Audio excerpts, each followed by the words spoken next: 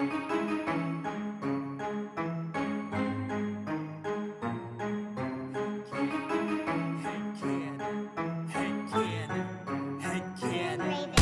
you wanna play a game? Do you like scary movies? Do you wanna eat some brains? Is your chainsaw arm groovy? How bloodthirsty could a talking plant be? Eat your liver with some fava beans and a nice Chianti. Come play with us forever, cause down here we all float. I never drink wine, so you're gonna need a bigger boat or a throat to choke. Whether you're in the prim or dairy, got red rum where you bled from. Put your dead son in a cemetery. It's him or Carrie. Be very afraid you'll be our number one fan and get carried away. All work and no play, you know it always means you're in trouble, son. I came to chew gum and kick ass and I'm all out of bubble gum. What if Quint killed Jaws' father? What if the Blob's body was marijuana? What if the leprechaun got a job as a bank guard? What if the Wolfman had a cowbell instead of every scary movie made since Oscar Wilde was writing letters had canon to watch them all and tell you how to make them better. So put your earbuds in and forget what you're planning. It's time to take our heads and shoot them out of a cannon. Shoot them out of a cannon. Shoot them out of a cannon. Shoot them out of a cannon. Shoot them out of a cannon. Shoot them out of a cannon. Shoot them out of a cannon. Shoot them out of a cannon. Shoot them out of a cannon. Head cannon. Head cannon. Welcome to Head Cannon. Tonight we have a very special guest. I always love first-time guests that haven't been, I love our recurring guests. We have so many guests that we love, but it's always fun to get somebody on here new that's never done it before. And so welcome to the show, Melissa Poole. How are you doing? I am doing quite well. How are you? Good. Doing well. Doing well. And I feel like I know you through the Indianapolis theater community. And but I was trying to remember specifically, because I don't know you very well. I feel like we have a lot of mutual friends and we're acquaintances, but I don't know you super well. This is my favorite type of podcast. Yeah. Yeah, where it's we don't know we don't know Melissa very well. Yeah, that's true. Yeah, some of our I don't know her at all. Yeah, Brent doesn't know her at all. And some of our favorite episodes are like people, like friends I've met on Twitter that I've never talked to before. And I'm like, hey, you want to do this dumb thing? Yeah. But so do you do a lot of theater, or do you recall like our interactions specifically in the past? Because I just feel like I've seen you around, maybe at Mass Ave Pub, but I can't remember specifically. I used to hang out a lot around Fringe, and I was involved in some stuff, but that has all kind of died off. I became a much, busier adult or something. I really don't remember specifically where we've met, other than I went to things you were in, and we'd run into each other at Fringe, and the beer tent is just a lovely place to bond with people and create memories or not memories, depending on how much you enjoy. Right. Which is what, man, that's why I love Indianapolis. I miss Indianapolis so much. Like I there's a lot to enjoy about being up here in the Chicago area, but there are lots of things I miss about Indianapolis, and one of them is just being able to go to any bar or pub on Mass Ave or Fountain Square or whatever, and being like, oh, here's 20 people that I know, Yeah, just if you go to this one street downtown, you're probably going to run into someone you know. Yeah, definitely. Awesome.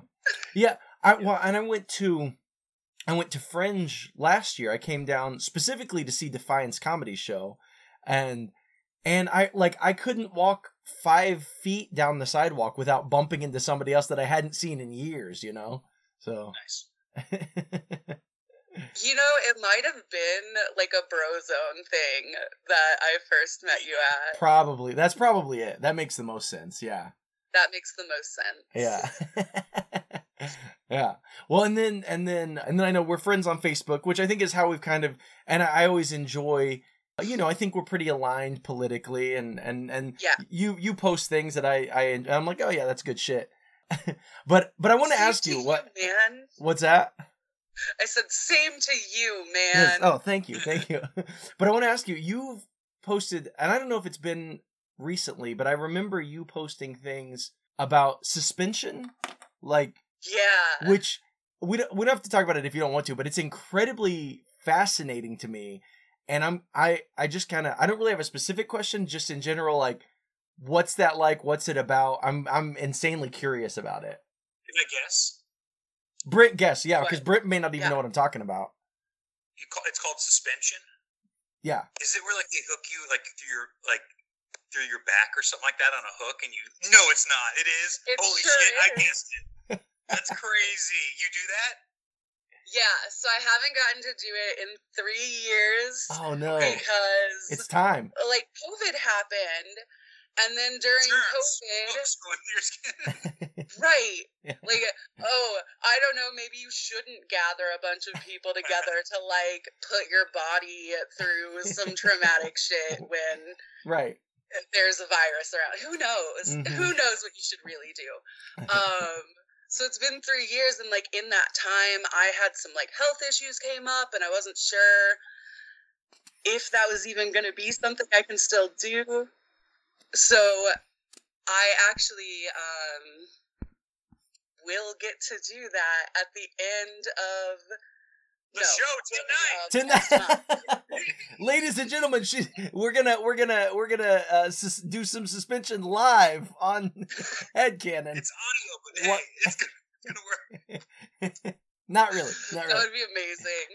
I'm sorry, Melissa. I want to hear more about it. Yeah, I just Yeah, wanna- I mean, yeah. That's awesome. I just stepped back on stage to do improv for the first time in 3 years because of COVID. So I don't know. I'm kind of equating the way I feel being back on stage to probably how you kind of feel, and I'm insanely happy for you that this is gonna happen again. So yeah, I mean, people like really assume that it's all about the physical stuff. Oh, it probably hurts really bad, and that's the end of that. And like, of course, having large gauge piercings done and then putting a bunch of weight on them, yeah, it's not like that physically is it's not hugging a bunny, okay? But like the coolest part to me is this like mental part where you have to convince your brain that you can do something it knows to be impossible. yeah, Like, yes, I can take my feet off of the ground and I'm not gonna fall down. And that's like the much cooler and interesting part to me. yeah, And then there's just like community around it, because yeah, you have to like put your trust in the people who are taking care of you in that moment, and so people like bond really closely. And those are the things I like about it more than just the hooks and the gore. So you said, is it like gauge? Is it almost like piercings in your skin that then they hook through? Like, they don't just like, throw, like slam a meat hook through your back, right? Like, No, it's not like Candyman. they're needles. They're sharp needles, just Mm. like a piercing needle, but a bigger gauge. Sometimes 8 gauge, usually 6 gauge, occasionally 4 gauge. So pretty big if you're like familiar with gauges at all. Yeah. The smaller the number, the bigger the hole, right? Yes. That's how it Okay. works. Okay. Yeah. Nice. And if I had known I was about to be asked these, I could like literally show you what 4 gauges looks like. But that's fine. We're good. Use your No. finger. Like, No, what's 4 it's gauge? not. It's like. Okay. So Yeah. it's like, if you're telling someone just a smidge, you would hold up your 2 fingers. Yeah, just- and it would. yeah, Yeah. thumb and forefinger. There we go. Yeah. Like just a smidge. Yeah. Just like a I pin. forgot. This is an audio thing. What was that? Was that a dog? That was my dog making a noise at my cat she's never made before. Sorry about that. Oh, geez, we've got Melissa's animals fighting. We're going to do a live suspension on the show. I got to say, this is already a lively episode. So. You're welcome. You should have invited me sooner. We should have, absolutely. Corey, you also almost gave me a job once. I don't remember why that didn't happen. Oh, I do remember, yeah.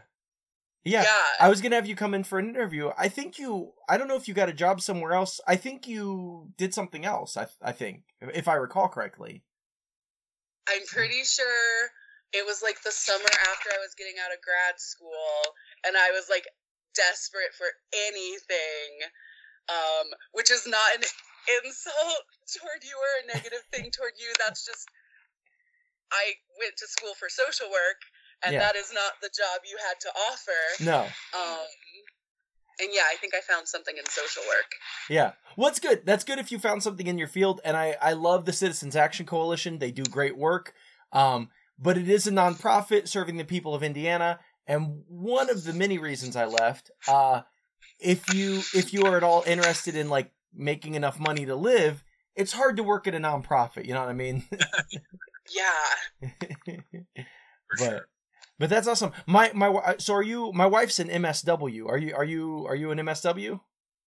I am. Yeah. Yeah. Awesome. Cool. Yeah. Her focus is in education. So she's a school social worker. Okay. Yeah. My concentration was leadership, which is like, you can go manage a nonprofit. Okay. As it turns out, you can't get a job with that. No one's like, oh, thank you, fresh college graduate. You have your master's degree? Great. Why don't you run an organization? Nope. Right. Does not happen. Yeah. I believe it. I can believe it. Yeah. Yeah. It's fine. What did I spend money on, you know? Yeah. Yeah. Well, just to go back to the suspension thing for 1 second, I do want to ask, is there any, because just the little bit I've thought about it, is there any appeal of like, is there any sense of like freedom or like weightlessness being like hoisted up like that and not, being suspended by hooks? Oh, absolutely. Yeah. Is that part of it? Absolutely. It's like being on a swing set without the swing under you, and like, there are certain positions that hurt more than others, and there are like, you can have more hooks that make it hurt a little less, or you can have less hooks and make it a little more intense, and there are some that just kind of feel like you're floating. I'm someone who likes to really spin in circles the whole time I'm in the air, and I cool. Giggle. That's like my thing. I am within the suspension community, like the big girl who giggles. Because that's another thing. Like, this is an audio thing, so right. people can't tell, but like, I am a big girl, and so I've had a lot of weird experiences in suspension. Like, I've had people who do it come up to me and be like, "You're suspending? No, really, you are?" Oh, is that? Yeah, I do it while I'm fat. It's so cool. Is it? Do heavier people? Does it tend to be smaller people who do it? That was definitely my perception when I started doing it. Mm-hmm. I know a lot of bigger folks who do it too, though. Okay. So, yeah. What do you have to wear or not wear? What was that? What do you have to wear or not wear as far as clothing? Like, you just have to have that skin exposed. So, like, the most common position is like a few hooks in the upper back. Mm-hmm. You can just like wear normal clothes and a tank top, or guys will just like keep their shirt off, whatever. Yeah. Okay. Whoa. That's awesome. That is. So, like,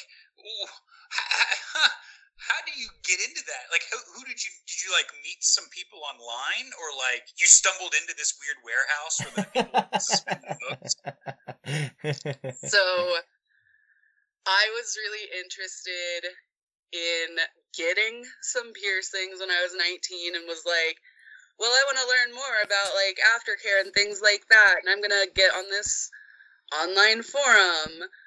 It was called bodymod.org, and it's not around anymore, but there was like a forum and people got to really, really know each other. And then there were these cookouts in Billings, Montana, of all places. Did you go? Did you attend shit in Billings, Montana?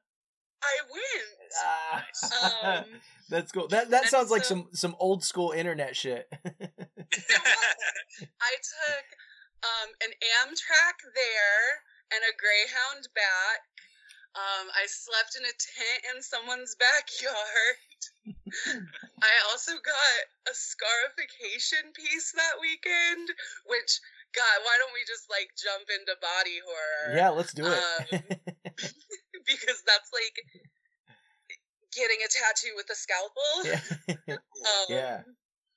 Yeah. That's... See, I almost feel like we should have done a Cronenberg movie or something. But that's I feel like something I want to see. I feel like inevitably, what's that TV show or whatever, like Ninja Warrior, where they do the, you know what I'm talking about? What's American that called? Ninja Warrior. American Ninja Warrior. I feel like there's got to be at some point a hybrid of Suspension and American Ninja Warrior, where people are just like throwing themselves through obstacle courses, but instead of using their arms, it's all like hooks on their back, and they're just like, you know, George of the Jungle vine hopping from one obstacle to the next, but all through like gauges in their backs. That's part of it is you don't want to tangle up the cord as you're going through the obstacle course. Yeah. That's what I want to see. I want to see him. People have figured out some crazy shit though, like at a convention, several of them actually, because once they procured this thing, they had to keep using it.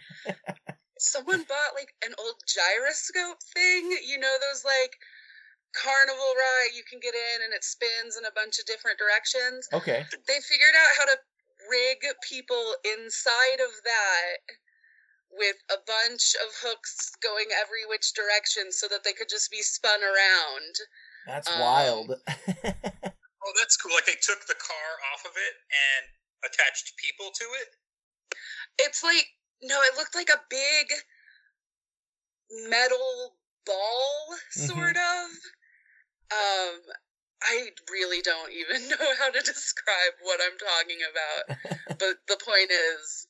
Yeah. So, doing all the, like, rope work stuff takes a lot of, like, actual knowledge about load-bearing things and weights and dynamic versus static rigging, and I don't get it. That's not what I do. But these people, like, know how to do crazy stuff and do calculations on it and figure out if it's safe, and so they just do.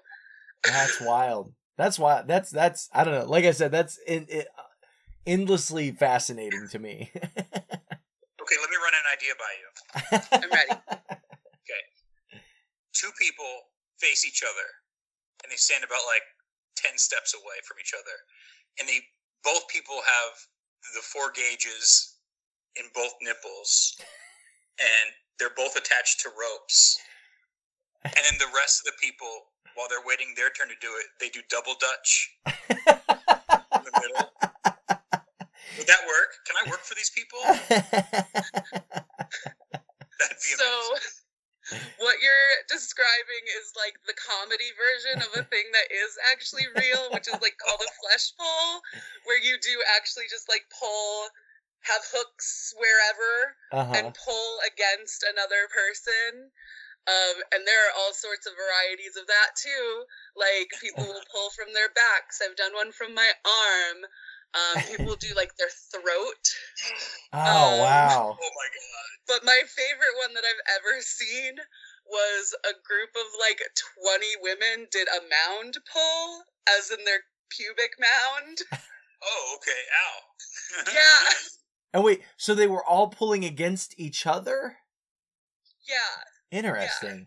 Yeah. Like with kind of a hub in the middle, and they're all attached to it, and they're all pulling. Interesting. Like a ring. They'll clip on. They're carabiners. Yes, actually. That's wild. Man, I feel like that's almost like Brent, hanging, like, two people leaning back supported by each other's nipples. I almost feel like that would be that's some kind of like art installation. What's that woman's name? Marina Abramoff or whatever. You know who I'm talking about? Yeah. She did the thing with we talked about her maybe once before. Yeah, she did the thing with... I'm sorry. She did the bow and arrow where the guy's like holding the arrow pointed at her. Anyway. But Melissa, you could do that. You could do that, and then your cat can run along the wire with little treats. Little treats, you can teach it.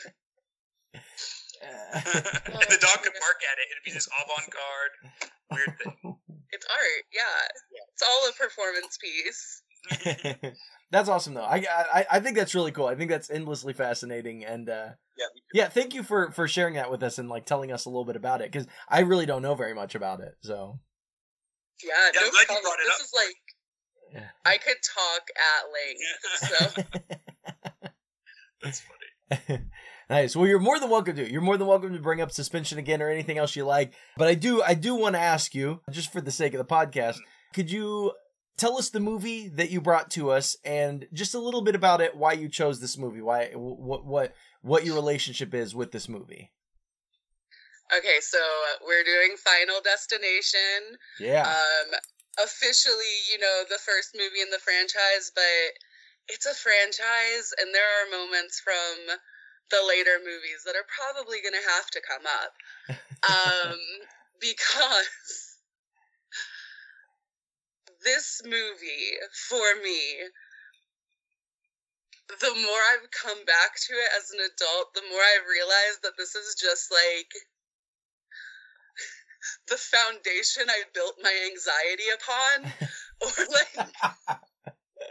Yeah. Like, this whole movie, I'm like, oh, all of your weird neurotic habits are things I do? Oh, no. So, yeah, I just see a lot of my own neuroses in this movie, and felt like that made it a great thing to talk about. Yeah. Melissa, you and I are going to be pretty good friends, because this is like the shit that goes on in my brain, too. Yeah, it's like between this movie and Shallow Hal, I know where all my adulthood fears came from. Well, and that movie's terrifying as a fat person, okay? Man, I haven't seen that movie since it came out. I don't remember it at all. That's such a random pull. I love it. It's Jack Black, but everyone thinks he's like a hot chick or something like that. Oh, no, and then it's Gwyneth Paltrow in a fat suit, right? Like yes. Yes. That's so bad. That's so bad. Goop legend herself. Just Goop legend. Yeah. Fucking the Goop legend. Yeah. Just building a foundation for all my fears. Yeah. So yeah, we're talking about 2000's Final Destination, and I gotta say that's an interesting point, because it really does, like, it takes... Because I think we all have that. Anytime you get on a plane or you get on, or I don't think I've seen all of the movies, and I certainly don't remember much about them other than this first one. But I think one of them, like the inciting incident, is maybe a Ferris wheel is one of them. And another, like, I don't know. I know. So it's like anytime you do anything like that, you always have this voice in the back of your head is like, what if you died? Like, look at these signs, the human brain like wants to find patterns, and for the most part, it's all bullshit. Or at least for me, I'm not a superstitious person. I think it's all, just the human brain looking for patterns. But yeah, this movie's like, I like the premise of this movie is like, yeah, but what if your brain's not just full of shit? What if that's real shit, Yeah, what if those things actually matter? You said, what if your brain's not full of shit? What if that's real shit? Yeah, what if that's real shit? That's just a funny sentence. Quote me. But it does pull out all your anxieties. Like, I go throughout my day, like, I'll drive home on the big highway, 465, and I'm thinking, like, if I go under an overpass, like, there's, like, I worry about, like, teenagers throwing batteries or something, and I always anticipate and worry about, like, where's my exit plan if I have to go. Yeah. Or what is that from The Good Son, Mr. Highway? Is that what he's called? Mr. Highway? Like Macaulay Culkin throwing a pretend body over onto the street. Well, and I think it's in the second Final Destination movie, I think, but it's like the most iconic part to me and comes back all the time. It's when they're behind that truck that has the log truck. Yeah. And the logs come off of it. Like, yeah. I can't be behind a truck towing anything without thinking about that scene. Yeah. Like, I joke that I think about this movie way too often, and it's because just taking a car ride, I'm like, Final Destination. There it I is had again. a girlfriend whose aunt died like that. A freaking 2x4 flew off this truck and like pierced her in the chest, like through the windshield. Oh my God. Well, thank you for confirming my anxieties Yeah. here. Yeah. That's a true thing. People don't keep their shit like buckled down on their trucks and stuff. It flies off and kills people all the time. You got to be thinking about this. Exit All right, plans. do you want to justify any more of my fears? Because like the scene with the slipping in the bathroom, that one really sticks with me. Well, where he gets like strangled by the laundry my wire or God. whatever. Yeah. Yeah. And it's funny, and you know, and these like, I mean, the thing about Final Destination, what's so appealing about it, I think there's a couple things. One, they're kind of slasher movies, but the slasher is just death, and I love that there's no personification. It's just shadows and shapes, and you can't go fight. There's no like Mike Myers or Jason or Freddy even in Dream. Like, you can't go fight it because it's just everywhere, you know. You can't And put it in a container yeah, to hold. You know? yeah, I think there is like when it comes to I think it kind of breezes through the window or something. They'll use like curtains maybe. yeah. And you That's see like pretty much it. like dark shapes on the water. Like you like there are glimpses of it, but it's not a person you can grab and like fight with. You know what I mean? It's just It does Just have like a personality, forces of the universe. yeah. Like, hey, if water were right here at right this moment, this crazy series of events could occur that would make you dead. Yeah, yeah, and so there's that aspect of it, which is like I feel like a unique take on kind of the slasher genre. But then there's also just the fun, because like who among us didn't enjoy Lego or K'NEX or like creating who doesn't like a good Rube Goldberg machine where it's like, you know, flicking a marble sets off a series of events where eventually, you know, you get stabbed in the chest with a butcher knife and a kitchen chair slams down on it to like drive it home. You know, like who doesn't love that? Yeah, Final Destination and Life both are really just extreme mousetrap. Yes. Yeah. Yeah. Yeah. You'll get caught up in the... Oh, that's Crossfire. No, whatever. Crossfire. Did No. you think? Man, Totally different game. I'm sorry. that killed so many little kids with Crossfire. Either they choked on the marbles, or they got one that was like gun strength Crossfire. Oh. Did you guys think it was weird that like Death cleaned up the blue water? That part was weird. Yes. Yeah. Yes. Yeah. I was thinking, is it trying to like not get in trouble? Or Right. Is it afraid of Yeah. getting arrested? Like, I didn't get that. Why is fate hiding its tracks? Right. That was like the one big thing I had with okay, sure, you can put together this crazy series of events that will lead to someone dying, but why did the water disappear? Yeah. Just let it be there. Yeah. Right. Death doesn't want to get arrested, but then he would have a perfect alibi.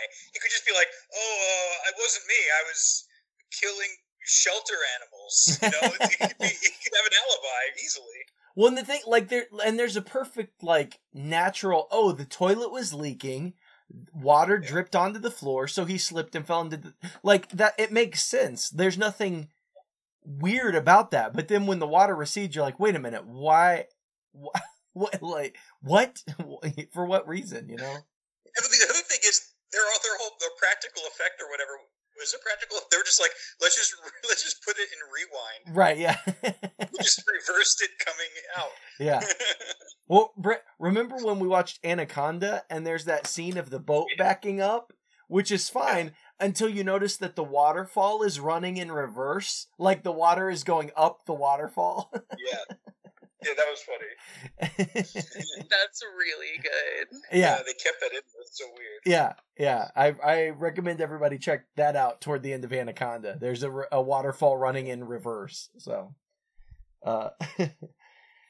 But let's see. I didn't have time to kind of go through and earmark my notes, but I like that they're taking a trip to France. You know, Alex, the main character, played by Devon Sawa, or however, one of the Evan Sawa, whatever, yeah, one of the 90s heartthrobs. Did you, Melissa, did you have it? I'm not sure how old you are, and I'm not going to ask, but because I remember my sisters had like posters of Devon Sawa, and did you or any of your friends like have that experience with that guy? Oh, absolutely. I bought every teen beat he was in. Yeah. Like, I also watched Idle Hands because he was in it. Yes. Like, bring me back. We'll do Idle Hands next. I love Idle Hands. I watched Idle Hands all the time when I love that fucking movie. That's so good. Yeah. And he was really like here, like 90, I think that came out in 99, if I'm not mistaken. You know, 99, this was 2000. I mean, what else did he do? Well, he was in a couple. SLC Punk. What's that? SLC he Punk? He was in SLC Punk. He was Casper. He was the crazy kid. What? He was Casper, the friendly ghost. Oh, yeah. Remember that? That's right. And then I think he, like, took a bunch of time off acting, and now he's back and doing, like, horror movies again, I think. He's doing that. Yeah, he's doing a lot of, like, direct to... one of the most recent ones he did was a direct to video movie because Bruce Willis toward the end of his career was just doing all of those like direct to video bullshit movies. He was in one with Bruce Willis where it was just like bang it out, get paid, whatever. But I've been following this guy on Twitter for a while because he's really active on Twitter. And he's pretty funny. Like he posts some funny shit sometimes. So yeah, he's one of those that like stayed good. Like, you're not embarrassed that you liked him. Yeah. Like, you know, I feel like the ones who stayed good have a sense of humor about themselves, and they can recognize, like, you know, another one of my favorite follows on Twitter is the Eve 6 guy. I don't even know his real name, but the guy from Eve 6 is really active on Twitter, and people will try to roast him, and he's unroastable, because he's like, look, dude, we had one top 10 Billboard hit in the 90s, and you know, people be like, oh, you're irrelevant, nobody cares. He's like, yeah, I agree, nobody should care, but we're still selling out shows because people want to hear that fucking Heart in a Blender song. I agree with you that that's bullshit, but I'm still making money, so you know.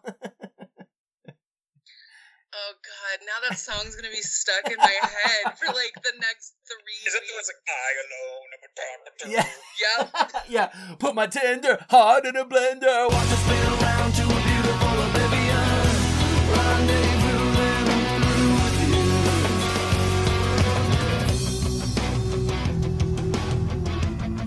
you. Do people do that on Twitter? Like just ironically sing it at him? Like, actually, you know what's really funny is anything that guy posts, people are always like, oh, I love that one song Closing Time you did.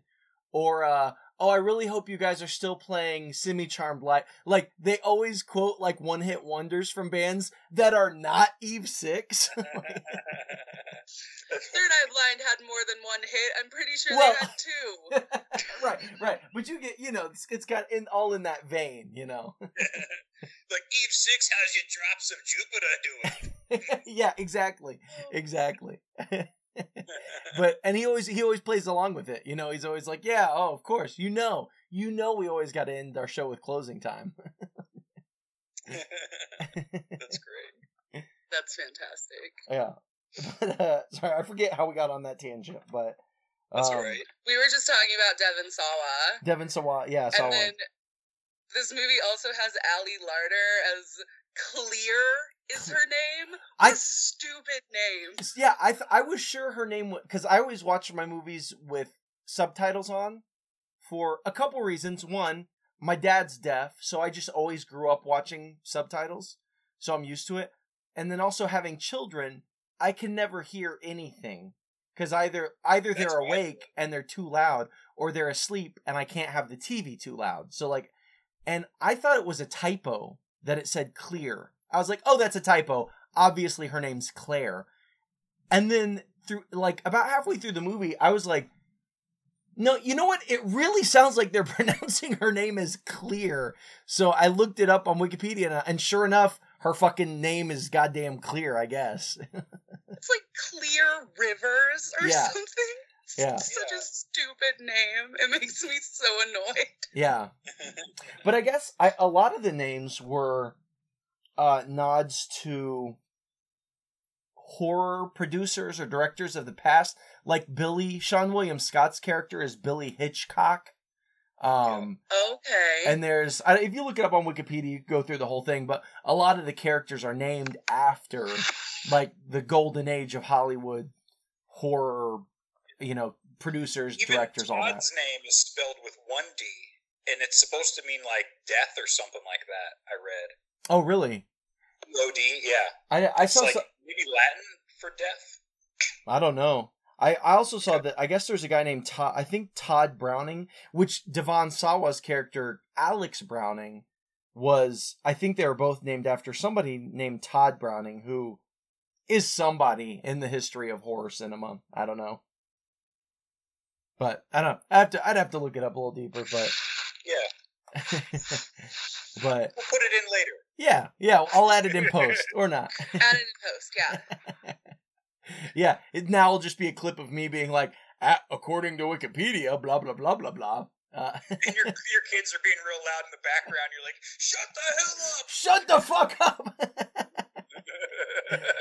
You ruined the movie, now this. And I have nothing. No, speaking of my kids, though, I think I'm going to be able to take my daughters to an improv show I'm doing at IO next Sunday. So... Cool. Which I think That'll is be the first time we see you do it. What since they saw me do shows in Indianapolis at Comedy Sports, but yeah, this will be the first time they've seen me do anything up here since I moved to Chicago. Cool. So yeah, I'm excited. It'll be good. And they're 16 and 14 now, and I try to, like, I don't know, I feel like if I were 14, 15, 16, and like my dad were taking me to see him do some improv at IO, I feel like I'd be like, that's kind of fucking cool, Yeah, man. Oh. It's really cool. But then afterward, they're probably just going to roast you about your show. I hope so. Yeah. Well, my oldest has no interest, but my middle child has taken some improv classes, and oh, cool. So we'll see. She's a bit more extroverted. I think her personality and my personality are a little more similar, but no, I like all the shit in the beginning of this movie, all the clues where it's like John Denver's playing in the airport, and there's stuff like that. But even like when he's looking at the board of like departures and arrivals, it's like flickering, and the camera zooms in on not a specific terminal, but just the word terminal. And I'm like, yeah, okay. But that's like every airport you ever go to is going to have the word terminal in it, I feel like the director knew like the age group of like his, like the people that were going to be watching. Yeah. So like, I think that he also realized that, I don't think the teenagers are going to think to like look. Yeah. And so I thought in the beginning with the digital clock, becoming 180 and then dissolving into flight 180. Yeah, I thought was a clever move early on to then like tell the audience, hey, pay attention, you're going to see some like background shit. Yeah, no, I agree, and this doesn't have a lot of if you look on, for as much stock as anyone puts in Rotten Tomatoes, which shouldn't be a lot, but if you look at any of those critic sites, this movie doesn't have great reviews, and I don't know, maybe it's nostalgia on my part, but even on this last rewatch, I just rewatched it a couple days ago, and I was like, I still really dig this movie. Like, I still really enjoy watching this movie. I think it's so fun. Yeah. And like it really sticks with you because it is a thing of death is everywhere around you, and you get like these little reminders in your life every time you accidentally drop a knife, right? Or like just things that call back the movie. So like, I don't know, to me it feels both like a beginner's horror movie. Like it's not super scary. It's fun. Yeah. It feels like horror for teenagers. Yeah. But then also, I'm in my 30s and I still think about this movie and it gives me anxiety. So, like, call it a bad movie if you want. I love it. Yeah. I love what you said, though, Melissa, about it being like a beginner's movie. Mm. And, like, I thought there was, because it's teenagers, right? You're going to be watching it. And my favorite scene is, like, such a teenagery thing. It's when they're in the terminal before they even get on the plane. Like, Todd walks up to Alex. Suddenly, Alex is looking out the window. Todd walks up and goes, Alex, let's go take a shit. Yeah. Yeah. I was like, what the fuck? Like, I thought he was going to say, like, hey, man, let's go drink some of this smuggled Boone's Farm that I grabbed. But no. But then has a super teenagery, like, explanation. Like, dude, you don't want to be on the plane for 7 hours. You eat the food, and you have to go take a shit. And then, what's her name, Clarice or whatever, like, comes knocking at the door and smells it. Yeah. Which, his explanation made sense. Like, after his explanation, I was like, oh, yeah. No, no, you should go take a shit before you get on the plane, you know? Yeah, definitely.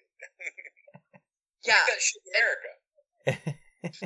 Honestly, like, yeah, every time I am going to fly somewhere, I hit up the bathroom right before I know I'm going to get on the plane. Yeah. We never see things like that in movies. No one's like, let's go take a shit in a movie, obviously. But, like, is that like real to life? Yes.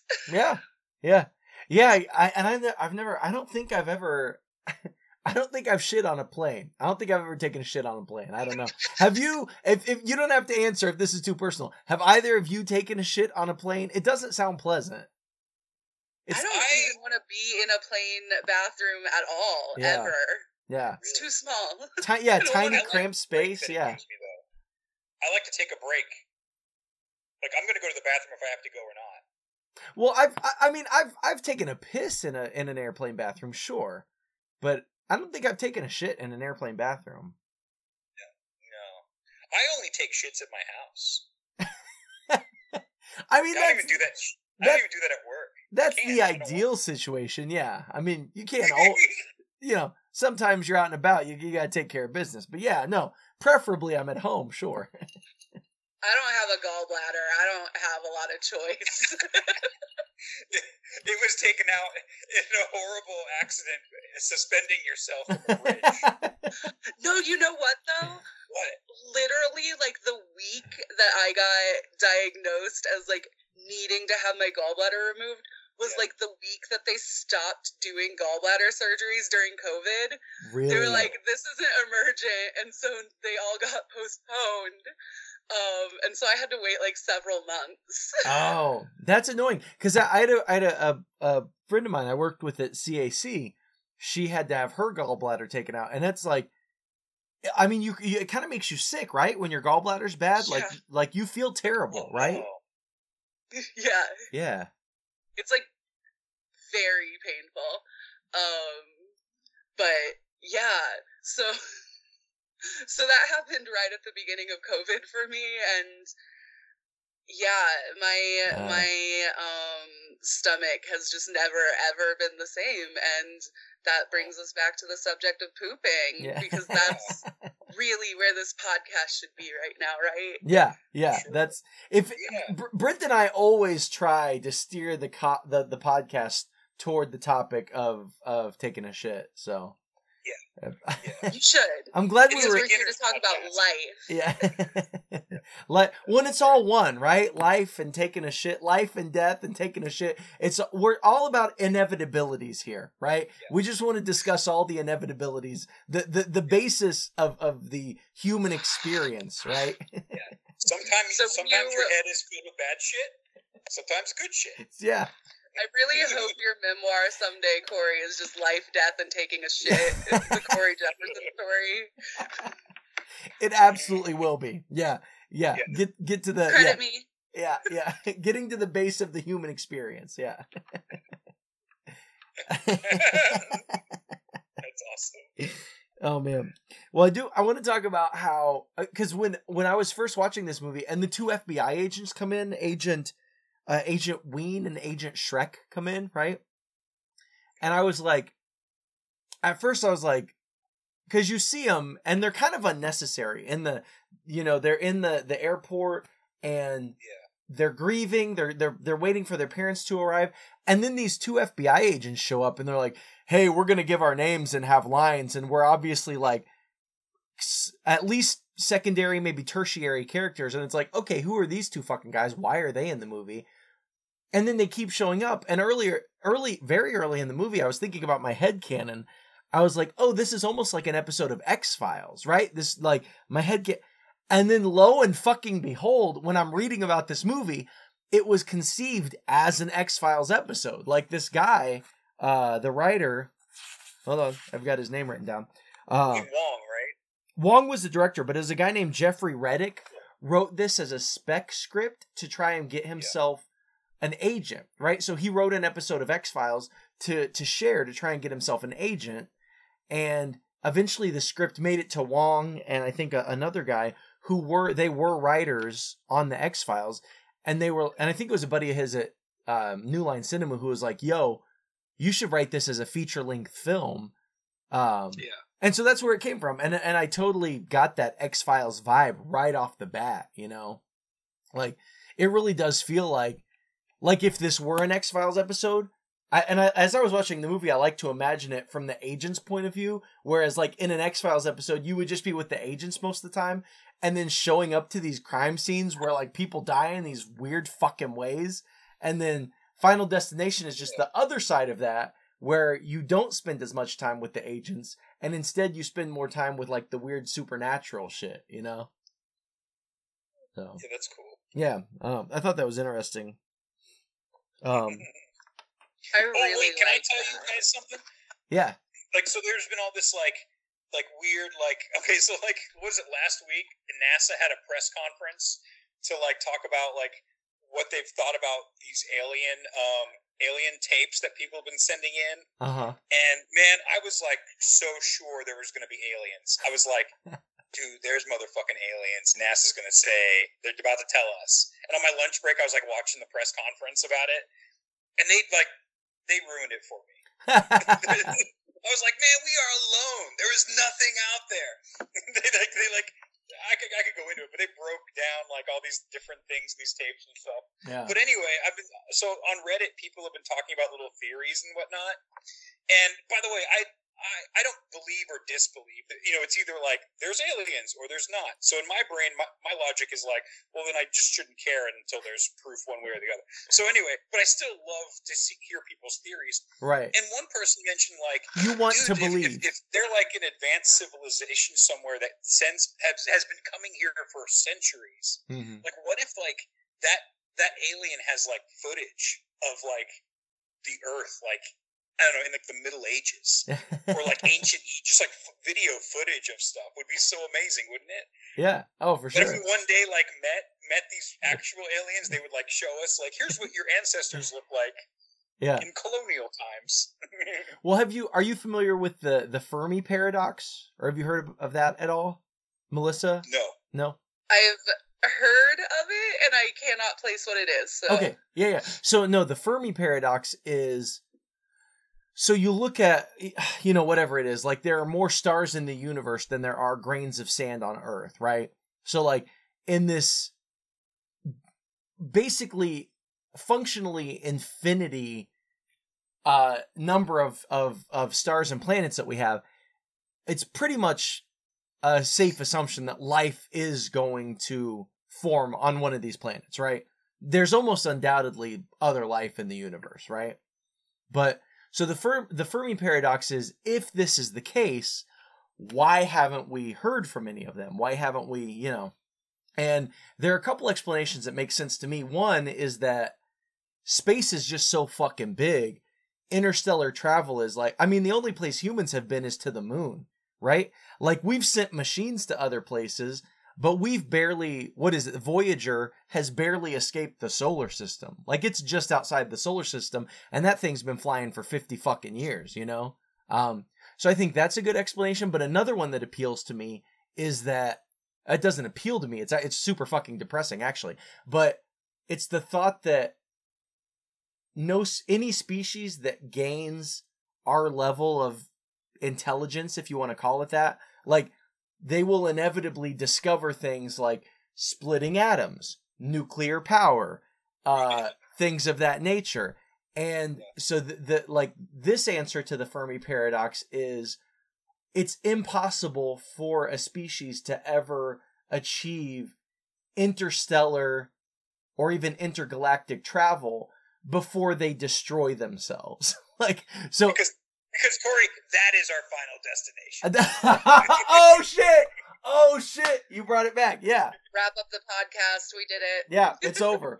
It's over. But yeah, I mean that's an answer to the Fermi paradox that makes the most sense to me. Looking at the state of things and the way things are going. Not to be a pessimist, but I don't know. Yeah, dude. That makes a lot of sense to me.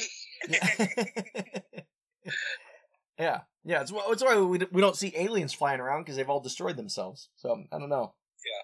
Well, I've heard that there's so much space rock as you go further out that to travel beyond our solar system, it actually be or galaxy. No. If Voyager's past our solar system, anyway, at some point you just get to a huge band of space rocks.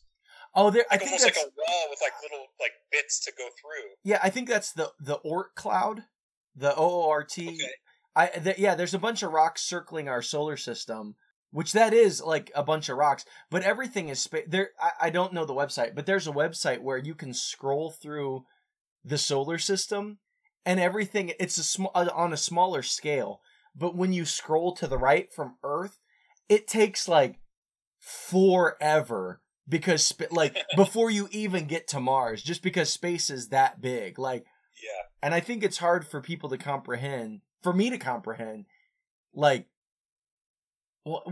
could fit entire planets between the Earth and the Moon, because that's how far away the Moon is so far away, and it's the closest thing,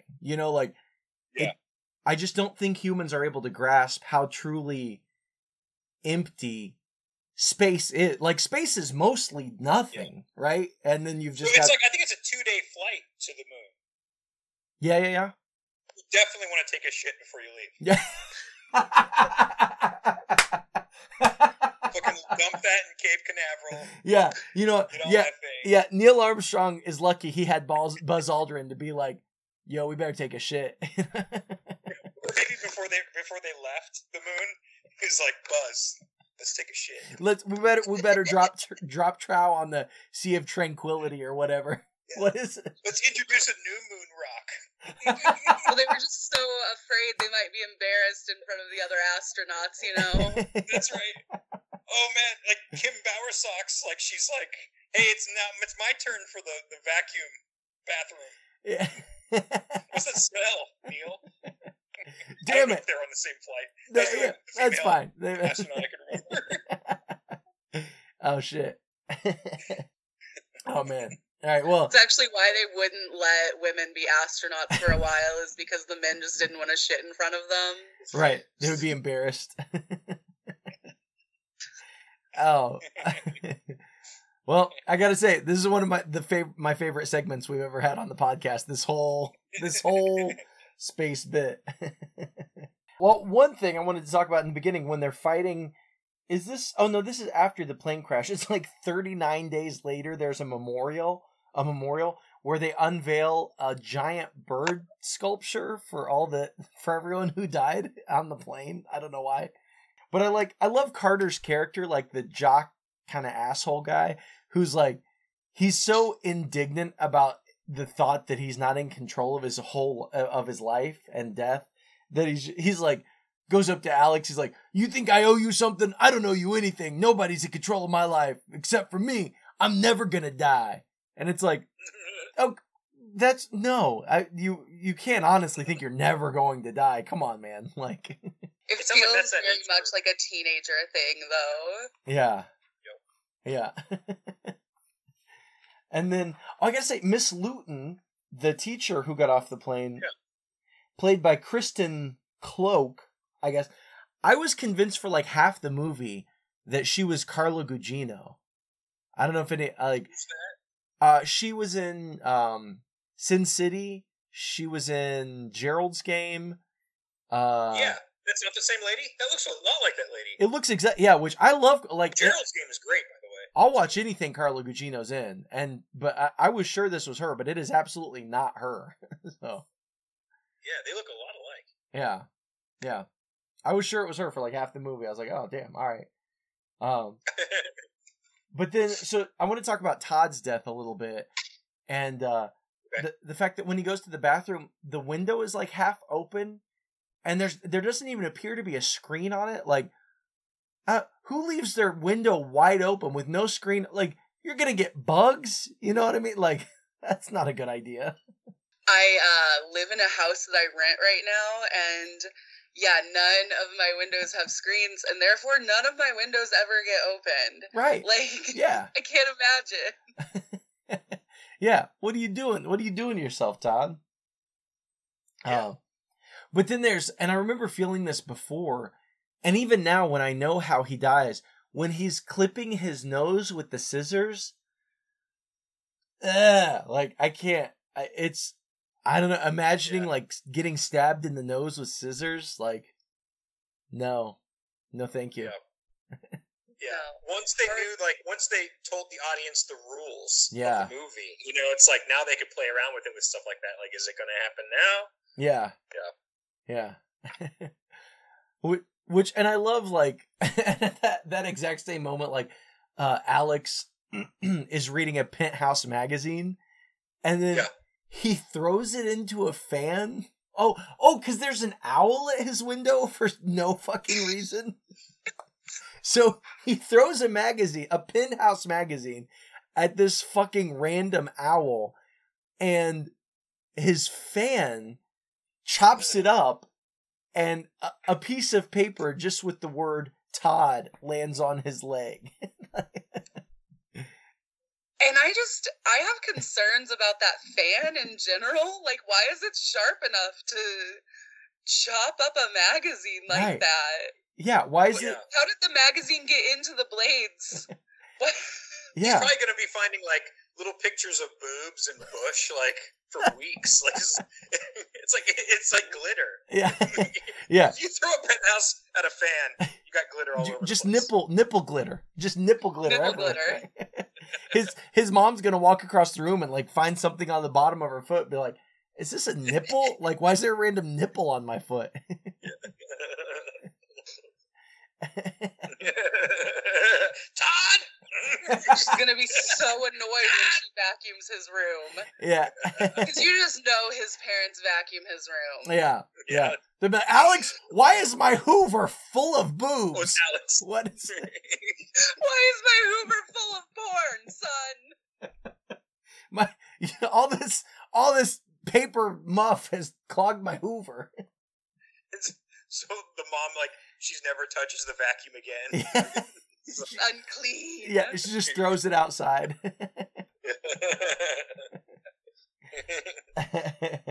Oh man. But then, all right, so then talking about the rules of the movie, I find it, and I love what? They should have, like, the micro machines of porn. Why didn't they do that?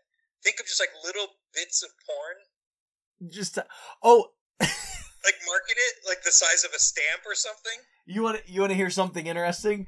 Wait, you collect enough of them to create, like, the finished product. Did you trade with your friends? Like, I got the ankle. Yeah, I got the ankle. And then I just need I'll give you the kneecap for an ankle. You got to combine it. Yeah. You're just never gonna get that left nipple, though. They only make like 3 of them. Yeah. Yep. Yeah. And It's like McDonald's Monopoly. Yeah, and now you can only find them on eBay for like $1,000, right? Like a fucking grand a nipple. Sorry, I just thought of that. No, but actually, Brent, as we were going through when my great grandfather died, my great grandfather, after whom I'm named, my middle name is Clay because his last name was Clay, and he was in the hospital. They thought he was going to die when I was born. I was being born they were like, "Yo, your great grandfather's gonna die. He's on his last leg, right?" They told you that? Yeah. Well, afterwards they told me. That's why my middle name's Clay, right? Little newborn Corey. They singled you out of your mom. Teach them about death. Your grandpa's gonna die. Welcome to the world, kiddo. Want to hear how it ends? Hey, baby, you're right at the apex of a cycle, you little shit. Yeah, you're like, I should be getting skin to skin right now. Telling my grandpa's dying. They're like, no, that's not how the world works. But no. So he ended up recovering. He lived for like another 20 years. He didn't die till I was like old enough to buy alcohol when that fucker died. Yeah. But so we were going through his stuff, and one of the things that I found, and I think I have it somewhere. I don't know where it is, but it was like this tiny deck of playing cards, and it was like it's like this big. I mean, it's a tiny little deck. So it's like about 3 gauge 4s, Yes. back side to side, is what Corey's. If you're listening, that's what he's doing. Yeah. Right now with his fingers. Yeah, if you were gonna say just a smidge, but times 3. But yeah, but it was those like tiny little playing cards, and I think he only had like the suit of clubs or the suit of spades or something. But it was all 13 cards. There was a different naked woman on each card. And so I think it was like a collectible thing. You could buy each suit, right? And then you would have like all 52 or whatever, if there were jokers, like all 56 like naked women, like, you know, like 40s, 50s style pinup girls on a little playing card. Are they like That's so vintage cool. then? Is it like something from like a long time ago? It feels like something from a long time ago, yeah. Whoa, that's cool. Yeah. But who left with those that day? I have them. Good. Yeah, I'm his namesake. I inherit. I get any fucking pinup girl cards. I get all of Granddad's porn. Yeah. Yeah. Oh shit. All right. Well, but I do want to talk about the Tony Todd scene because I love Tony Todd. I love Candyman. Right. So. Yes. Yeah. Oh, the mortician guy. Yeah. Yeah. Yeah. Forgot about that guy. Yeah. So, and I gotta say that building seemed like it was built with the sole purpose of being broken into, because there's like a stained glass window on the top that you can apparently just like open easily, and then they just climb right down onto a casket. Like, I feel like that whole thing was designed for the express to abduct children. specifically for children to break into. Like. That guy totally had those vibes. Yeah, like I feel like that scene has this whole like Shining quality to it, where it's like, all right, thank you for being here, insightful, creepy person. I don't know why you had all this knowledge, but I guess I'm glad. Yeah, Yeah. yeah. I feel like it's. I mean, it's definitely an exposition dump, but all of a sudden there's this random guy who's like, "Oh yes, I know how death works and how you cheat it and all of the rules of fight." It's like, it almost seemed like this fucking guy had read the script, like he's like, "Oh, I've read the script for this movie. Yeah. I know how this goes." Yeah. He almost said like, "I've been expecting you." Yeah. Which I love Tony Todd. I'm happy to see Tony Todd in anything. So. And I mean, for a character that could have been like, it's an exposition dump. It could have been really boring. Yeah. He really brings some character and life to it. Oh yeah. Oh, there was something that Alex said. Like him and the girl go in there, and she's like, "Is that even him?" Like they're looking right at him. Oh, at Todd, yeah. And he goes, "Yep, that's him." I mean, people do look different when they're dead, right? I mean, people I guess so. Yeah, I don't know. That's true. People look weird when they're dead. Yeah. But people do look weird when they're dead. Yeah. Yeah. But I do like how at one point Tony Todd's character, he's talking about he's talking about cheating death, and he's like, it's something that'll even make the Grim Reaper I don't know, something, but then he's like, and you don't even want to fuck with that Mac Daddy. I love that line. Yeah, such a good line. You do not want to fuck with that Mac Daddy. You don't want to fuck with that Mac Daddy, no. And it's what, yeah, because if you escape death, then it's the return of the Mac, right? He's gonna come back and exact his revenge on you. Yeah. Whoa. But then we got to talk. I think it's the next death is one of my favorite.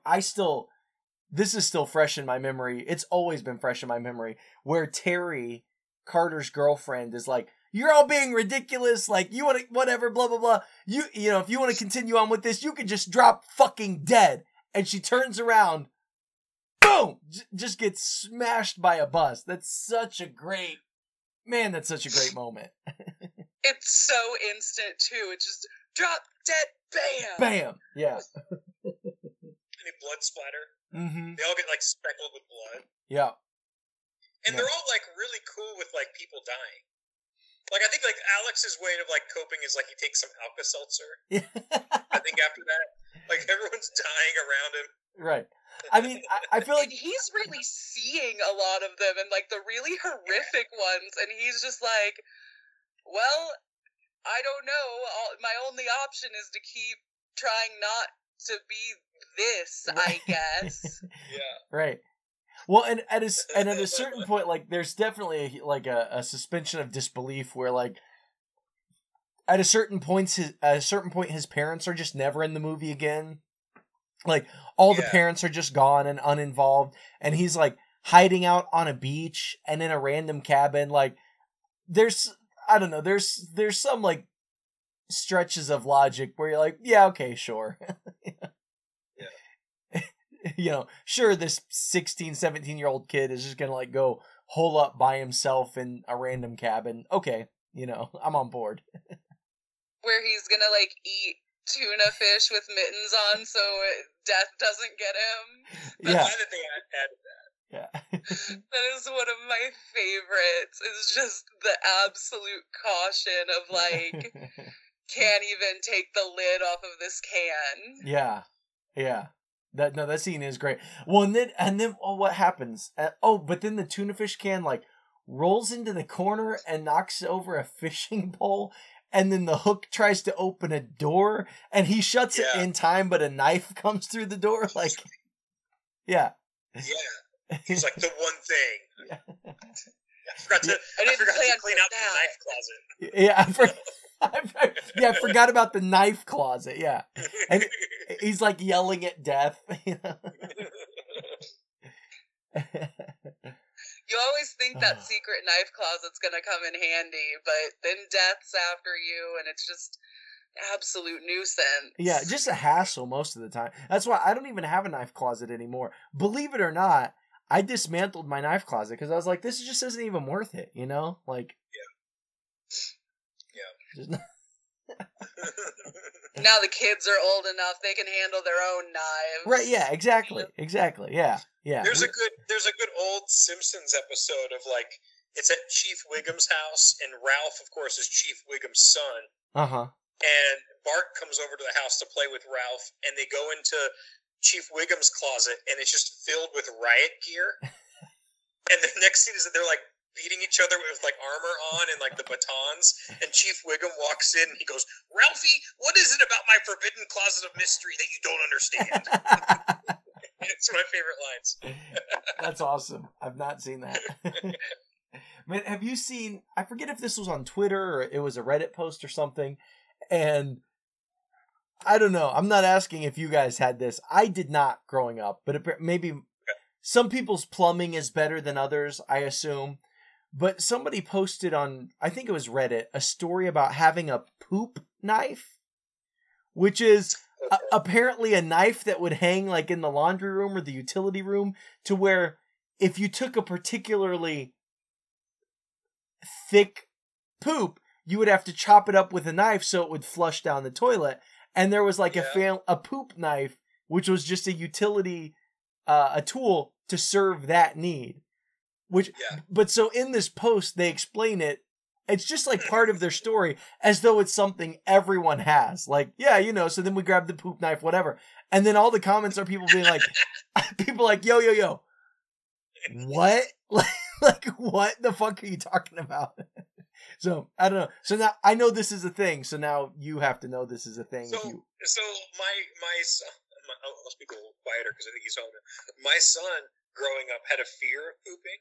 Okay. Which, talking to the pediatrician, that's like a thing. Mm-hmm. So, like, when he would finally do it, it would just be insane. Like, every time, we'd have to use because he would wait so long. So I would go into the garage, and it grosses me out, the smell. I do this a lot when that happens. Put my shirt over my nose, and I would grab like lawn shears, like the ones, like the two-handed ones, you know. And I would go into the toilet and chop it up, break it up like that. Yeah, like it was a bush. That's you know who would have been great at that? Who? Fucking Edward Scissorhands, just like Edward Poop Knife Hands. Edward Poop Knife Hands. Oh man! Well, now what a horrible use of Edward Scissorhands. The sequel we didn't know we needed. We really pulled in a lot of other media today. Yeah, it goes like this sometimes. It's good. Oh man. Oh my god.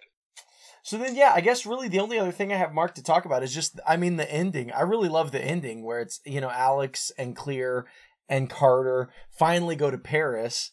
And, you know, he's like, I can't believe we got on a plane. And then you have that cool scene of like death comes back for Alex and then he gets saved. And then so it goes back around to Carter, who gets smashed by that giant sign. And then immediately like just cut to credits. You know, what a great ending. What a great ending for this movie. Yeah. Absolutely. Just that, like, we know it's not over and we get no other details. Right, yeah. Yeah. Good point, yeah. This is going to keep happening. Bye. Yeah. And yeah. People must have, I don't remember, but people who were fans must have lost their minds when they realized, oh, there's a part 2 coming out. I'm sure. Like, because of the cool cliffhanger. That must have been they must have made a ton of fucking money off this series franchise. I mean, I think this first one, I'm sure they all made their money back at least. I think this first one was immensely profitable. So yeah. And you know what I did once? I had like a sick day, and all of them were streaming on something. I forget. Mm-hmm. But you know what I did? I didn't watch them all. I watched the opening scene of all of them. Like first, nice. I watched the plane crash in the first one, and then like the highway one, and then whatever. I think there's like you said earlier, like a amusement park thing. Mm-hmm. But you know, the rest of them open with like a big giant Rube Goldberg introduction. Right. And I remember I watched like all of them. It was like a lot of fun. That sounds like a lot of fun. Yeah. Yeah, that does sound fun. Yeah. I want to watch the other ones because, I think... I know I've seen some of them. I don't think I've seen all of them, though. So. I really only remember the first and second one, but I did look up the, like, various,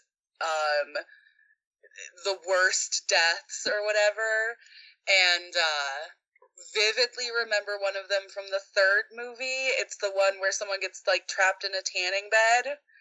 Oh yes. Yeah, I remember that. Yeah. And then I don't remember any from the fourth or fifth movie, so I honestly don't know if I've seen them. Yeah. What do they do with the tanning bed one? Does something happen where I think starts to get even hotter than it's supposed to? Yeah, and it gets locked shut, right? Like something slam. I remember this. Yeah, like something closes it and they can't get it open, right?